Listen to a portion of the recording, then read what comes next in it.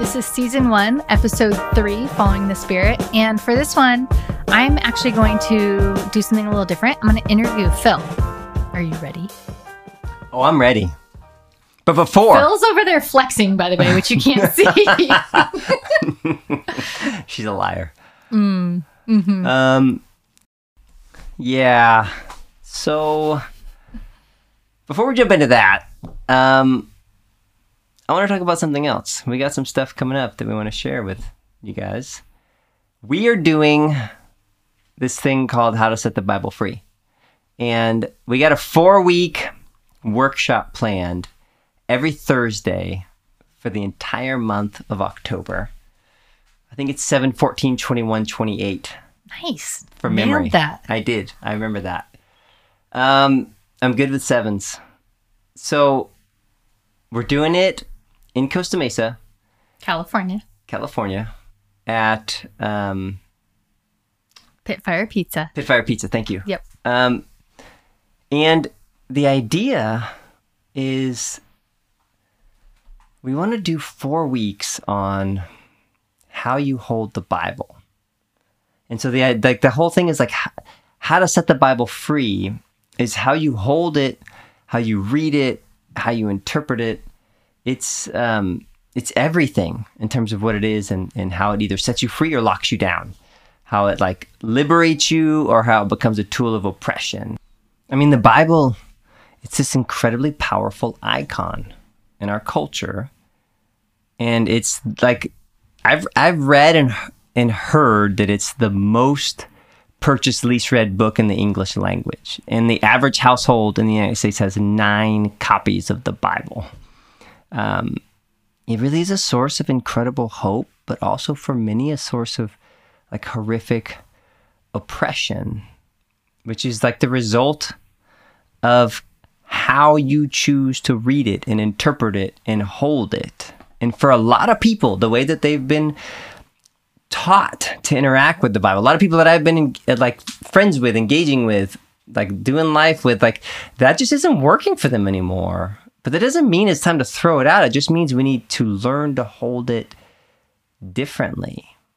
And so what it is, the ways that people have held it and read it and interpreted it over the last couple of millennium, that's changed immensely. The scripture that Jesus had, how he read it, it's like eons from where we are today. And so what we want to do is a 4-week workshop on setting the Bible free, how to set the Bible free, exploring what the Bible is, the ways that it's been like grossly misused and misunderstood, but more importantly, a path to holding and engaging it in ways that breathe life and breathe liberation and hope, rather than a weaponization that brings all kinds of other things. And so encourage you to join us. We're going to be in Costa Mesa.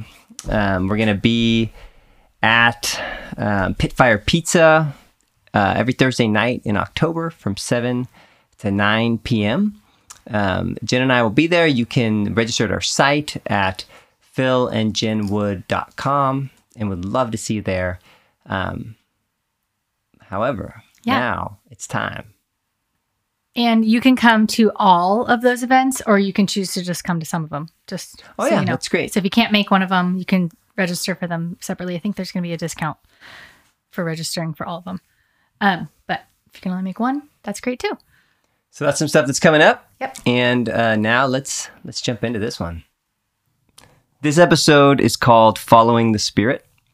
This one, I had prepared like a whole thing. I spent weeks preparing this whole thing that I wanted to do. And then I sat down with Jen one night and she was like, no.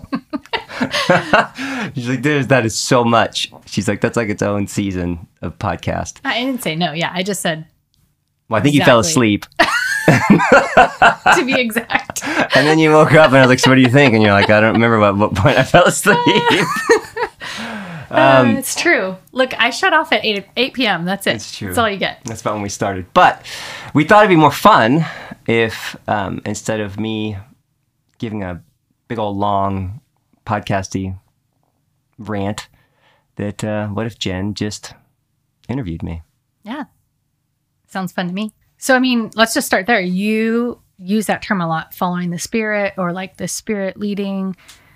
But I mean, what do you even mean by that? Can we just start there? Just what is Spirit? What do you mean when you're saying like you sense the Spirit, you're following the Spirit? Ooh. What does that mean to you? That's a hard question because it's such a mystical, mysterious thing, Spirit. Yeah. And it's it's so nuanced.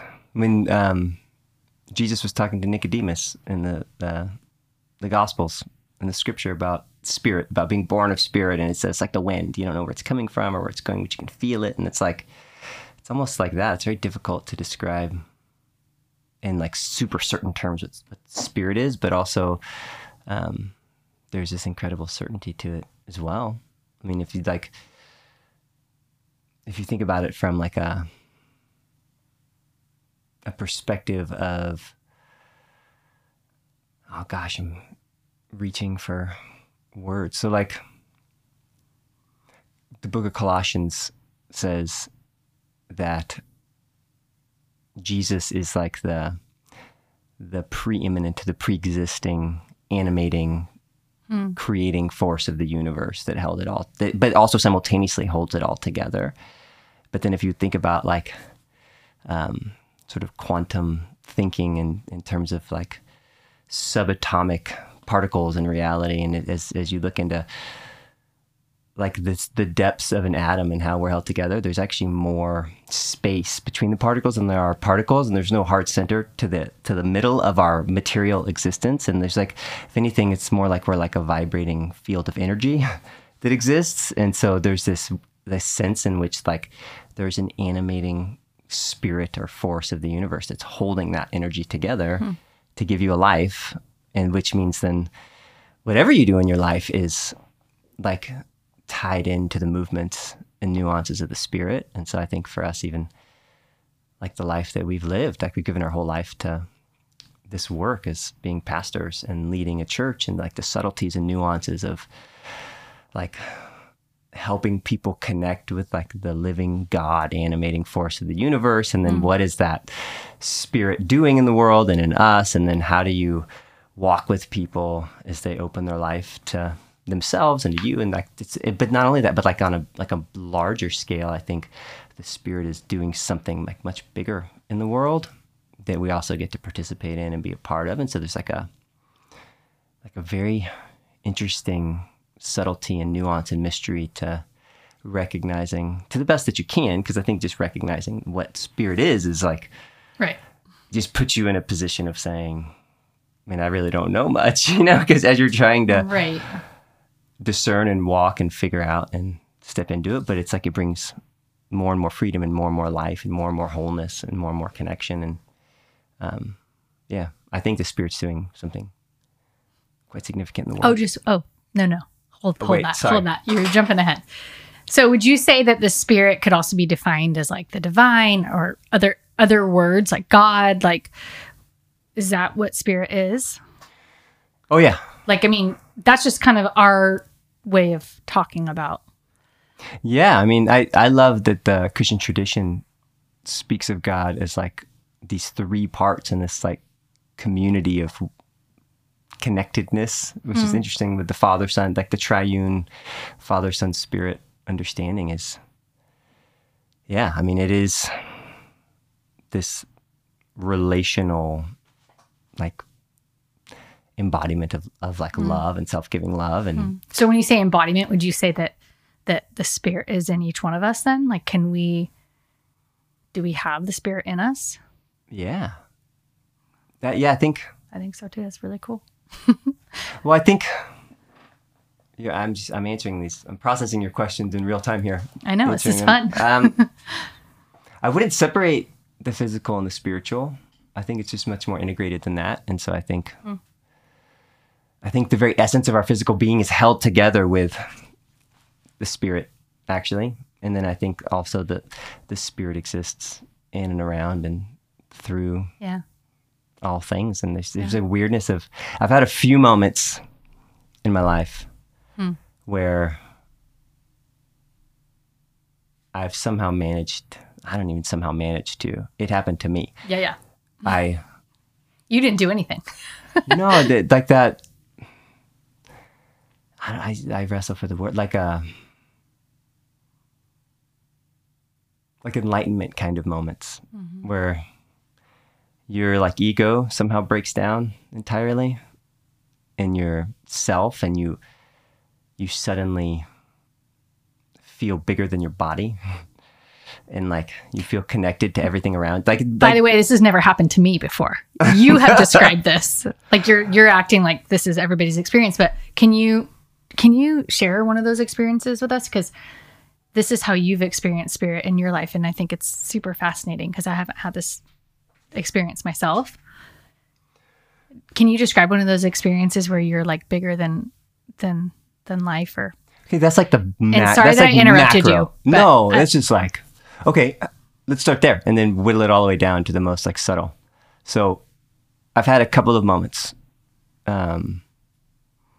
Once, I'll describe two of them. Once I did a huge, like spiritual fast years ago. And by huge, you mean long? Yeah.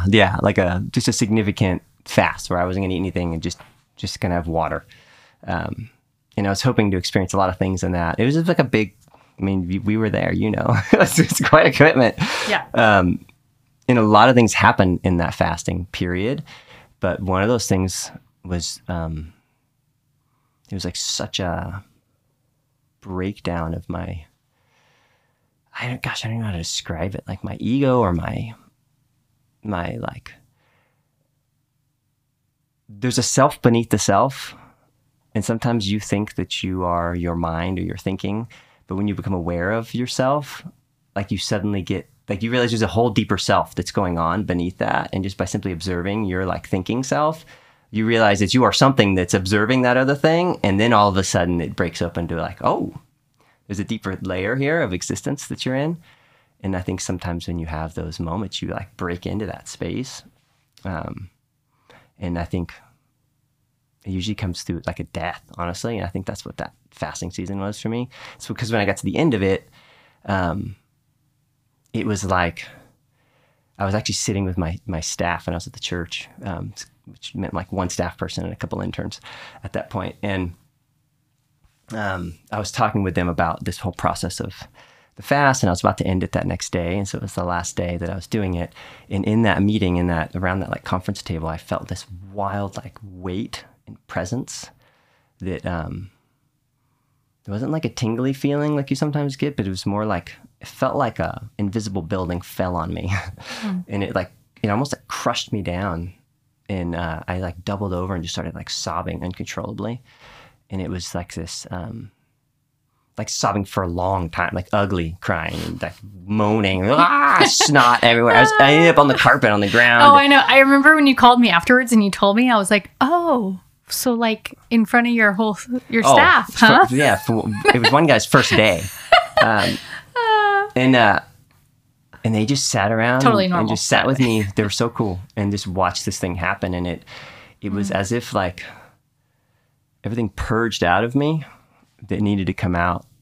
The emotions, the like some deep stuff, some forgiveness. I got healed during that period of, I had rheumatoid arthritis before that, which is like but it's like a autoimmune disease that doesn't get healed, and it just...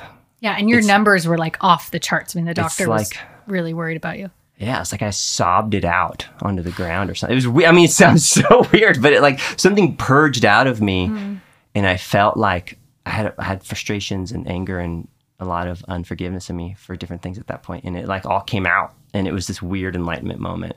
Yeah. And then again recently, I remember that. Well, hold on. I remember too. What was interesting about that whole experience is that I remember you were coming to the end of that fast and you were super discouraged because you're like, man, I really like you. I think you knew that stuff needed to come out and you had felt like what you were hoping for in the fast didn't happen. And I remember I was really mad. You were like, dang it, this didn't like work essentially. Like, I went up onto a mountain. I'm intentionally like trying to connect with God. And you literally went up to a mountain. You went, remember you took a Nothing. few days away Yes. and you came went back to and Big you were Bear. so bummed. And nothing happened. You're like, nothing. And yeah, I was disappointed I didn't even hear coming from to the God, end of the you know? fast. And then as I was leaving it, it's like something the Spirit just dumped on me. That was fascinating Yeah. and really cool. And you still are healed from that rheumatoid Yeah, arthritis. it's never come back.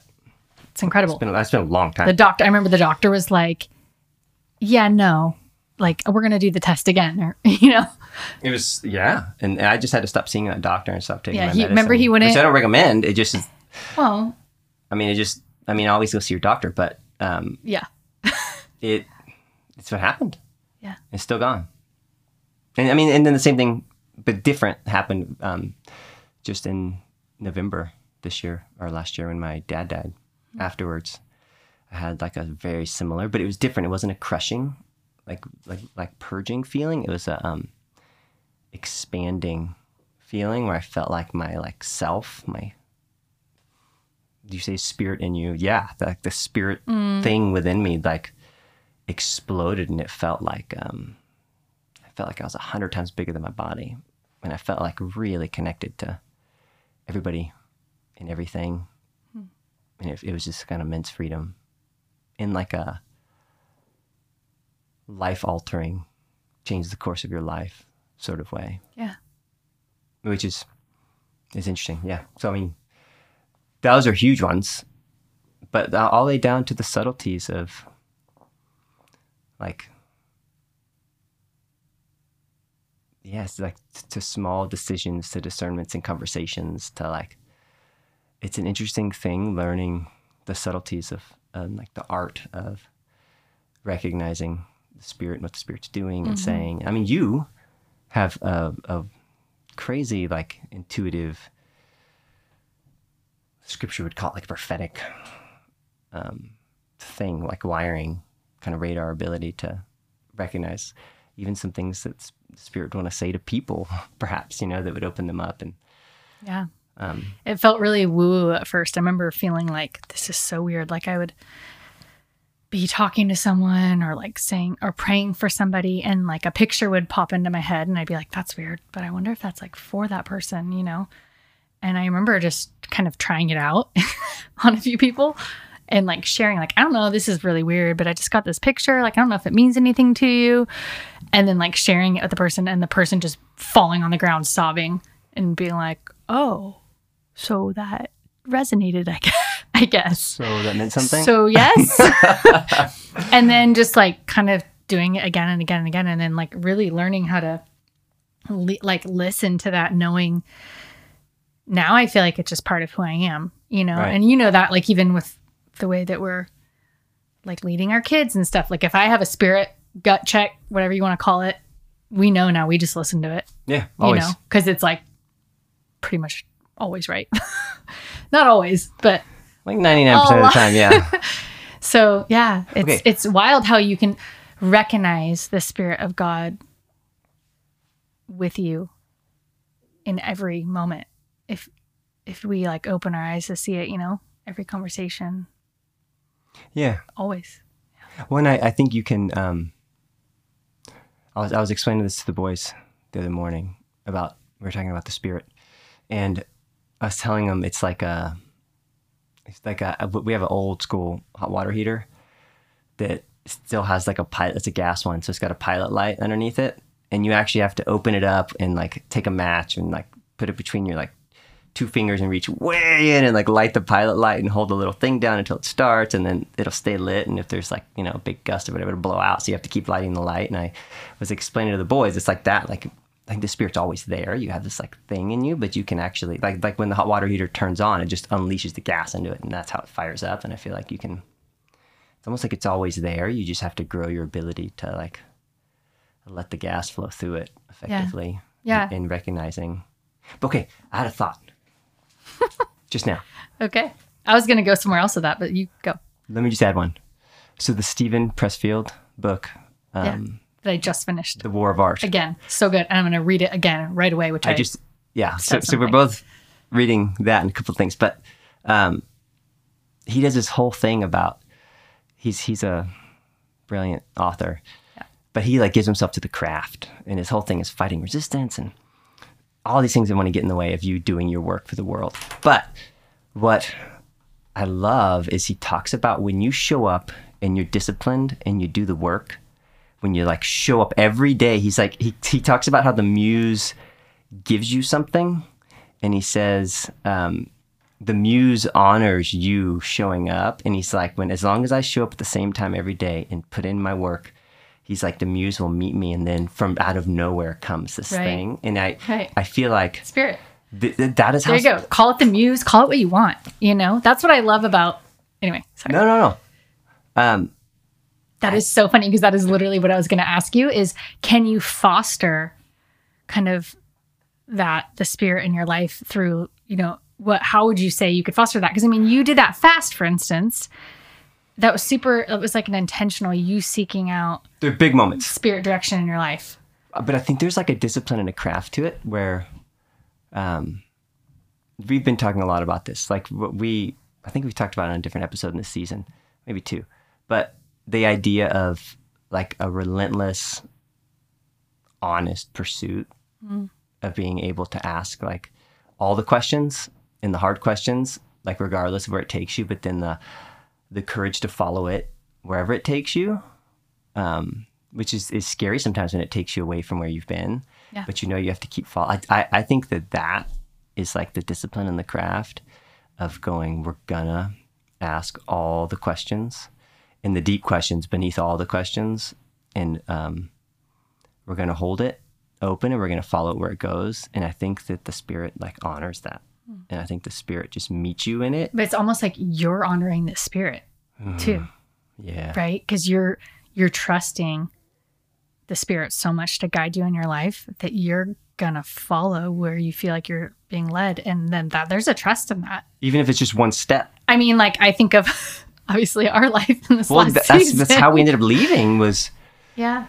The church that we were leading was because it felt like, we have to follow this thing where it's going and we're just going to take a step. Yeah. Well, I mean, that last experience that you just shared was part of that for us. Yeah, it was. Was that was part of it, is you feeling like it was time to go.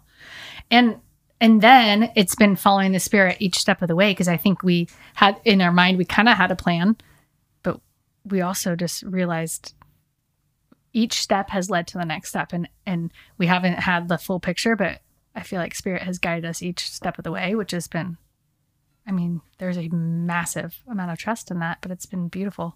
Yeah. Okay. I have another question for you. That was a long question answer. No, it was awesome, because that's the thing. How do you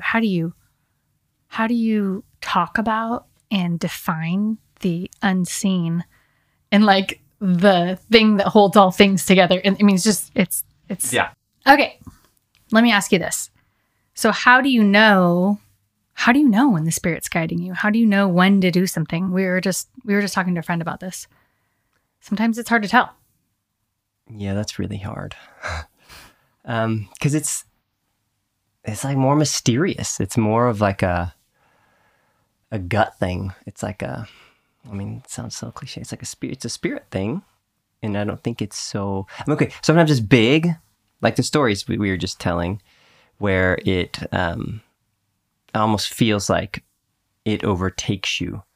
You know what I mean? Like you're not trying to discern anything. It's more like, right. Like where I grew up in Texas, with the way the rainstorms would come through in Houston, it was like you could see it and you could see them coming and like smell it coming, and then all of a sudden you're just boom.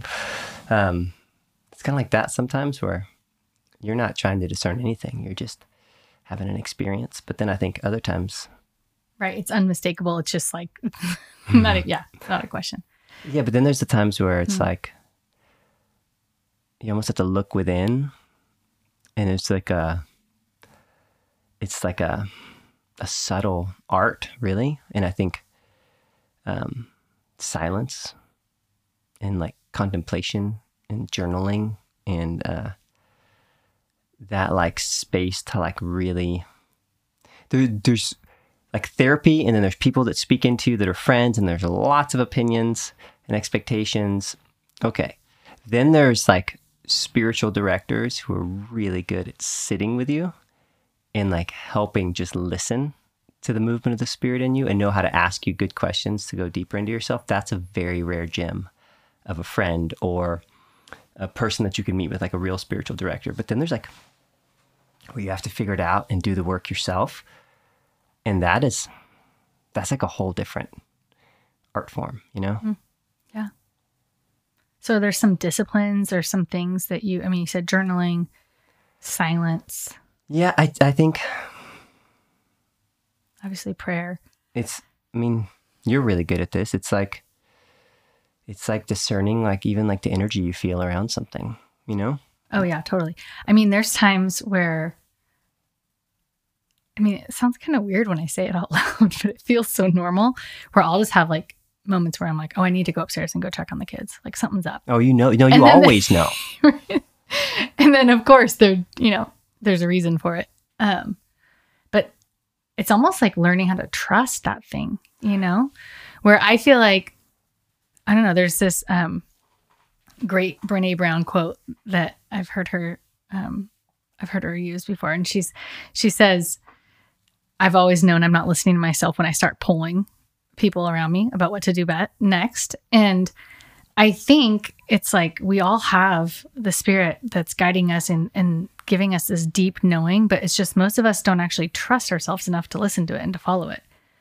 So, would you agree with that? Like, I know that we do that. Like, we will call people and ask for advice before we silence ourselves and get quiet and really. My gut is always to call everybody. That's totally, we like pick up the phone. We'll like poll everybody. Like, what do you think about this? Nobody what do you think about that? Answered. Now I just have to sit here. Actually go inward and listen.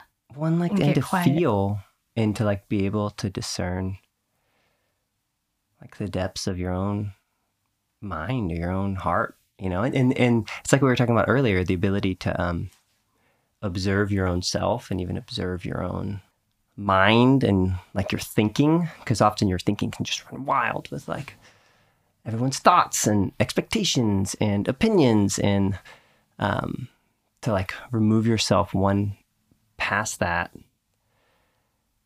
and sort of get to your deeper place where you aren't being run around by your mind is like a whole different thing, where you can actually like go, man, what is that energy that I'm feeling around this? And then like even where does that like reside in my body? And then I can start asking a whole lot of questions around, well, what is that and why? And what's that leaning? And like even my like anxiety meter within that I feel in my gut, like it rises and falls as I start to do that processing and ask those questions. And as I release some things, I find that this dissipates. Like recently we were talking about some decision with this podcast or the events and experiences that we're doing. And like, as we were wrestling with it and we go, I think we should go this direction, I felt all of the anxiety just like seep right out of my body. And I felt at peace. And I said, same. Both of us instantly. Oh, that's it. We're like, oh, we definitely were supposed to do that. And then we're like, okay, let's do that. And then immediately was free and light again. And I'm like, oh, every time the thing gets all like junked up, like you can feel it internally, like, it becomes very heavy or complex or weird, or like there's like an energy around it. Like if you're feeling an anxiety around a certain thing, like it helps guide you. You're going down that wrong way. And then as you like peel it apart, and obviously there's all kinds of layers of discernment within that. But yeah, there's like a gut kind of intuitive thing that you're weighing against like all the influence that you have. Yeah. Okay. So it's one thing to actually listen or to allow the Spirit to guide you, like to do that work. But what I've found is that oftentimes it's just like a lot easier to be told what to do.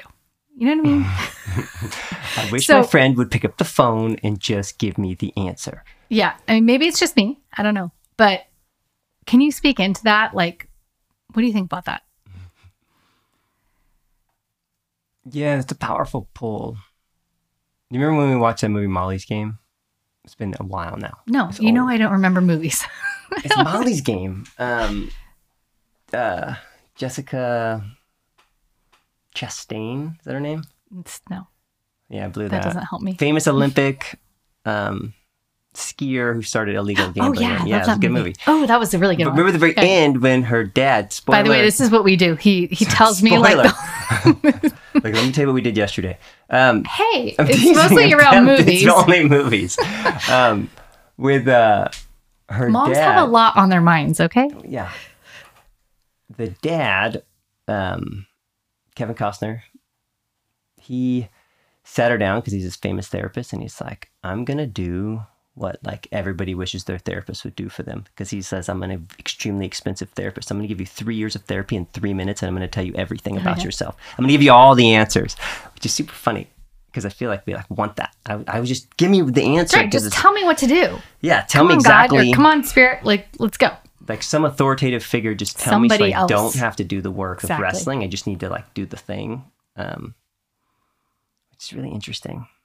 I was reading this book by this professor, Timothy Beale. He's a professor of religion at Case Western University. He wrote this book called The Rise and Fall of the Bible. It's like a decade old now. But he tells this interesting story with, he has like a freshman class where he's teaching like history of the Bible. And he's just giving the history of where the thing came from. Like all the texts, all the diversity, all the threads of the history of the thing and how it came to be what it is, which is very different than what like the popular kind of cultural modern icon understanding of the Bible is. And he says as he was laying that out in this first year class, all these freshmen, this student came into his like office after the lecture and was like, that was incredible, and I'm dropping your class today.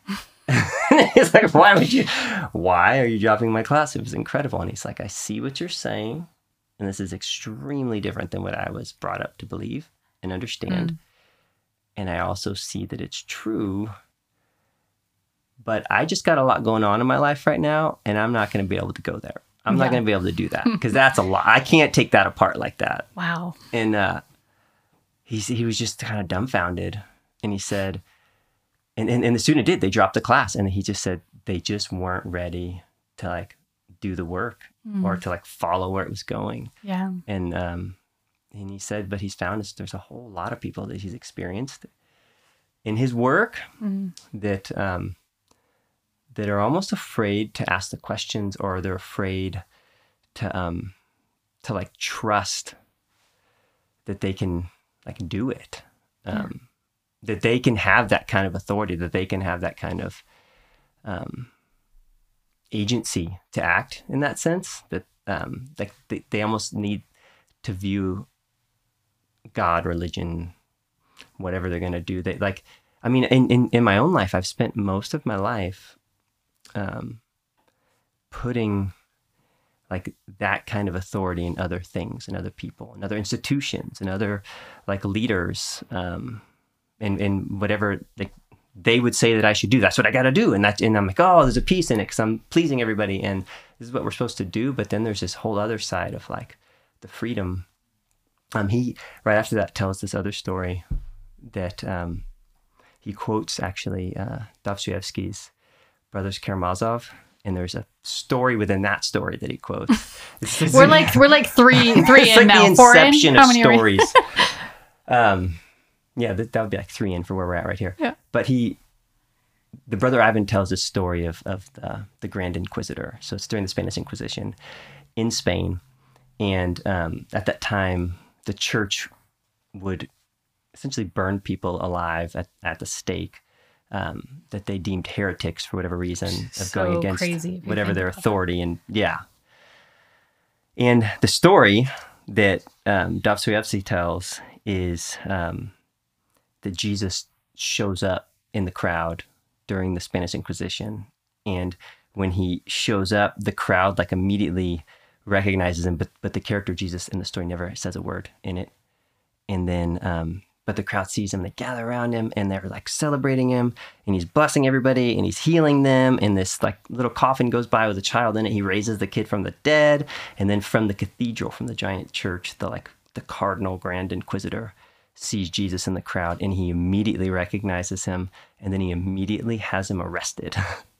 And he has him brought back to the cathedral, has him put in like a prison. And that night shows up to visit Jesus one-on-one. And again, Jesus doesn't speak. And what the Inquisitor says is, in the morning, we're going to burn you at the stake, Jesus, as the most wicked of all of the heretics.